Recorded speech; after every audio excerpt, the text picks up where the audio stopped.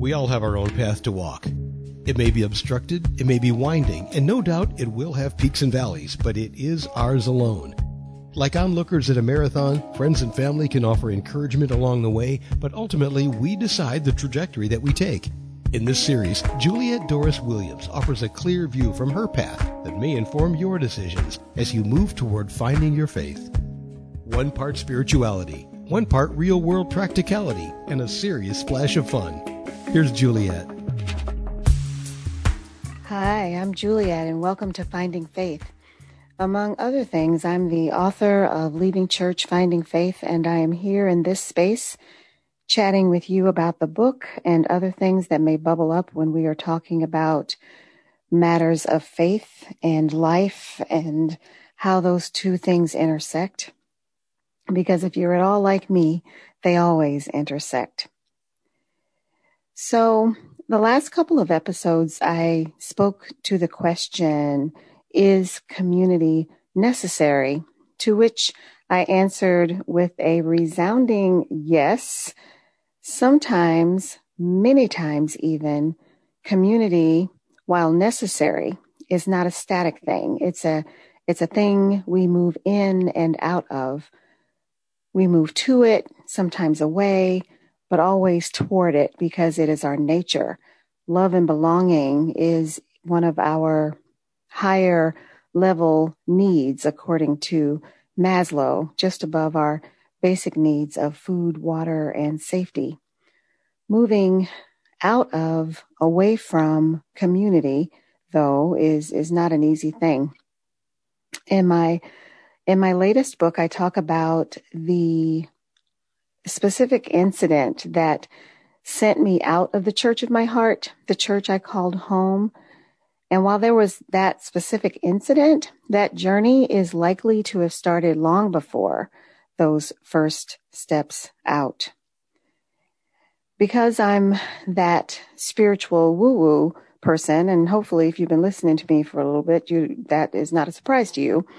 It is my belief that the universe conspires to move us along on our path until such time that the situation, the circumstances, the tension maybe is such that you no longer have the ability to ignore the signs that your time in this place, your time with these people is done.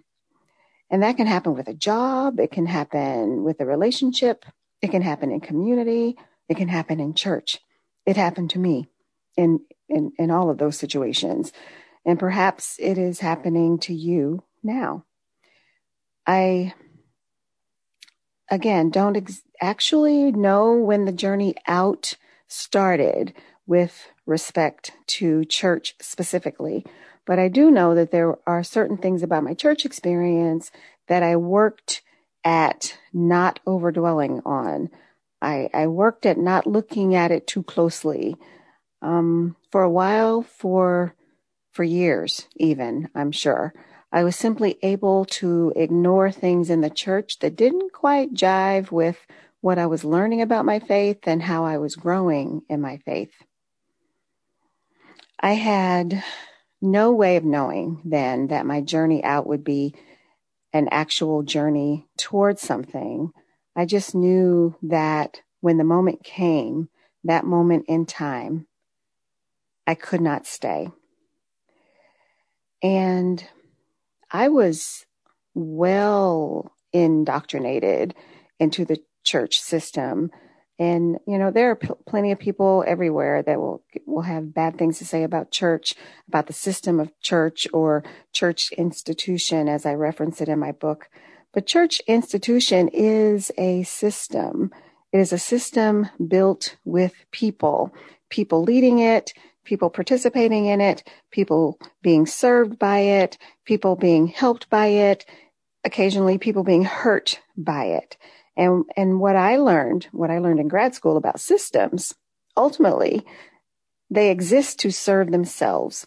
They are self-perpetuating in that way.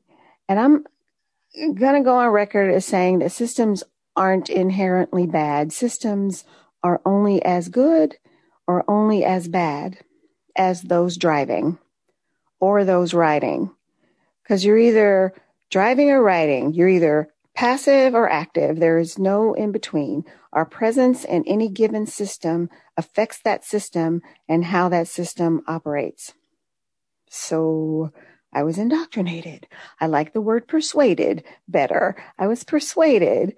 And in that persuasion, I was devoted and disciplined to belong to that system, to that church system, not in ways that were bad, but in ways that were instructive for how to live a life of purpose, how to live life on purpose, because it was my belief, it was my need, really, that life had to mean something, that I had a part to play.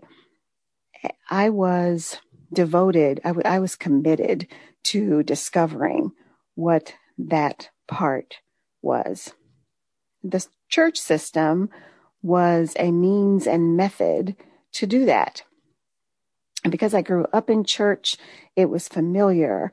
And even though I changed churches and I joined up with other different church communities, the landscape of the system was familiar.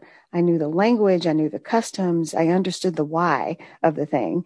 And I always knew why I was there, to connect with something greater than myself, to discover purpose and meaning for my existence, to hopefully connect with community, others on that same journey, seeking a deeper understanding of who we were and what our place in the universe was. Because I found connection and I found meaning, answers in a sense, I found meaningful work within that system, church roles and work that was not self-seeking or self-serving. And in my forever search for why, I applied discipline to my study, discipline to my devotion. I thought about it. I was open to the serendipity, the meaningful happenstances. I was open to the synchronicity, the meaningful coincidences.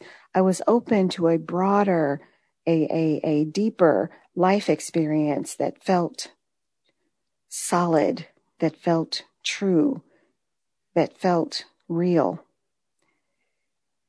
And so, given that I was open to all of that, I became deeply devoted to the tenets of my faith. I was a student of the Bible well before I went to seminary, and seminary, which added the scholarly perspective, the language, the history that I may never have gotten otherwise. Such a gift, such a privilege to have been able to study in that way. But before seminary, I studied from a purely devotional standpoint. I wanted to know, I wanted to understand what it meant to be a believer, what it meant to be a believer in relationship with her Creator. And it was in those stories, those chronicles of the people of the book, as they are called, that is where I found the story of life. What I mean by that is that story after story, biblical hero, biblical shero, one after another, it is the story of human beings doing what they think is the right thing to do in that moment. Sometimes succeeding, sometimes failing in a spectacular way. Story after story of rescue, stories of triumph, stories of redemption. And always, always, always, when redemption came, it was never them saving themselves. It was always them being saved despite themselves. Because you see, before we can be saved from a thing, we have to recognize that there is something we need to be saved from, even if that thing to be saved from is ourselves. In those stories, I found wisdom and poetry and grief and loss and joy and gratefulness. Story after story of people coming to the end of all they know, and the only next thing to do is to take a step of unknowing, a step of faith, not trusting, simply knowing that there is no other way to go, no other step to take, but forward. Sometimes on the other side of those faithful steps, there was trouble. And sometimes there were miracles, unexplained happenings. But even when there was trouble, there was a lesson, there was help for the life that came after. Even when there was trouble, there was meaning, there was purpose, there was a future that would not have been possible without those first faithful steps out or away. And so, with that continuous journey of devotion and study under my belt, I recognized the signs. I began to know that for me, at least, church was no longer the place I could stay. It became a place where I could conform to the ways and rhythms. It was a place that I could serve in whichever way I was allowed to. But at some point, it was no longer like a home base. It was no longer a place for respite or fuel. My devotion to service is what fully and finally took me out of church institution, out of that system. And it was truly a step out and into a strange country. Strange in that it was an unknown place for me, where church, which had been such a large presence in my life, was no longer a key touch point. And I would never have taken that step had it not become too painful to stay. And had I not taken that step, so many things in my life, so many new experiences, so many new people, so many new opportunities to serve, none of that would have come to fruition. And perhaps in ways unimaginable, all our journeys out, our journeys to places, people, situations undiscovered, will only happen when we get too uncomfortable to stay where we are. Perhaps, for some of us, the journey out is truly the only path to a deeper meaning and purpose for our lives. That's what it was for me. That's what it's been for me. And that's all I have to say about that. Thanks for joining. Stay safe and well, my friends. This is Finding Faith.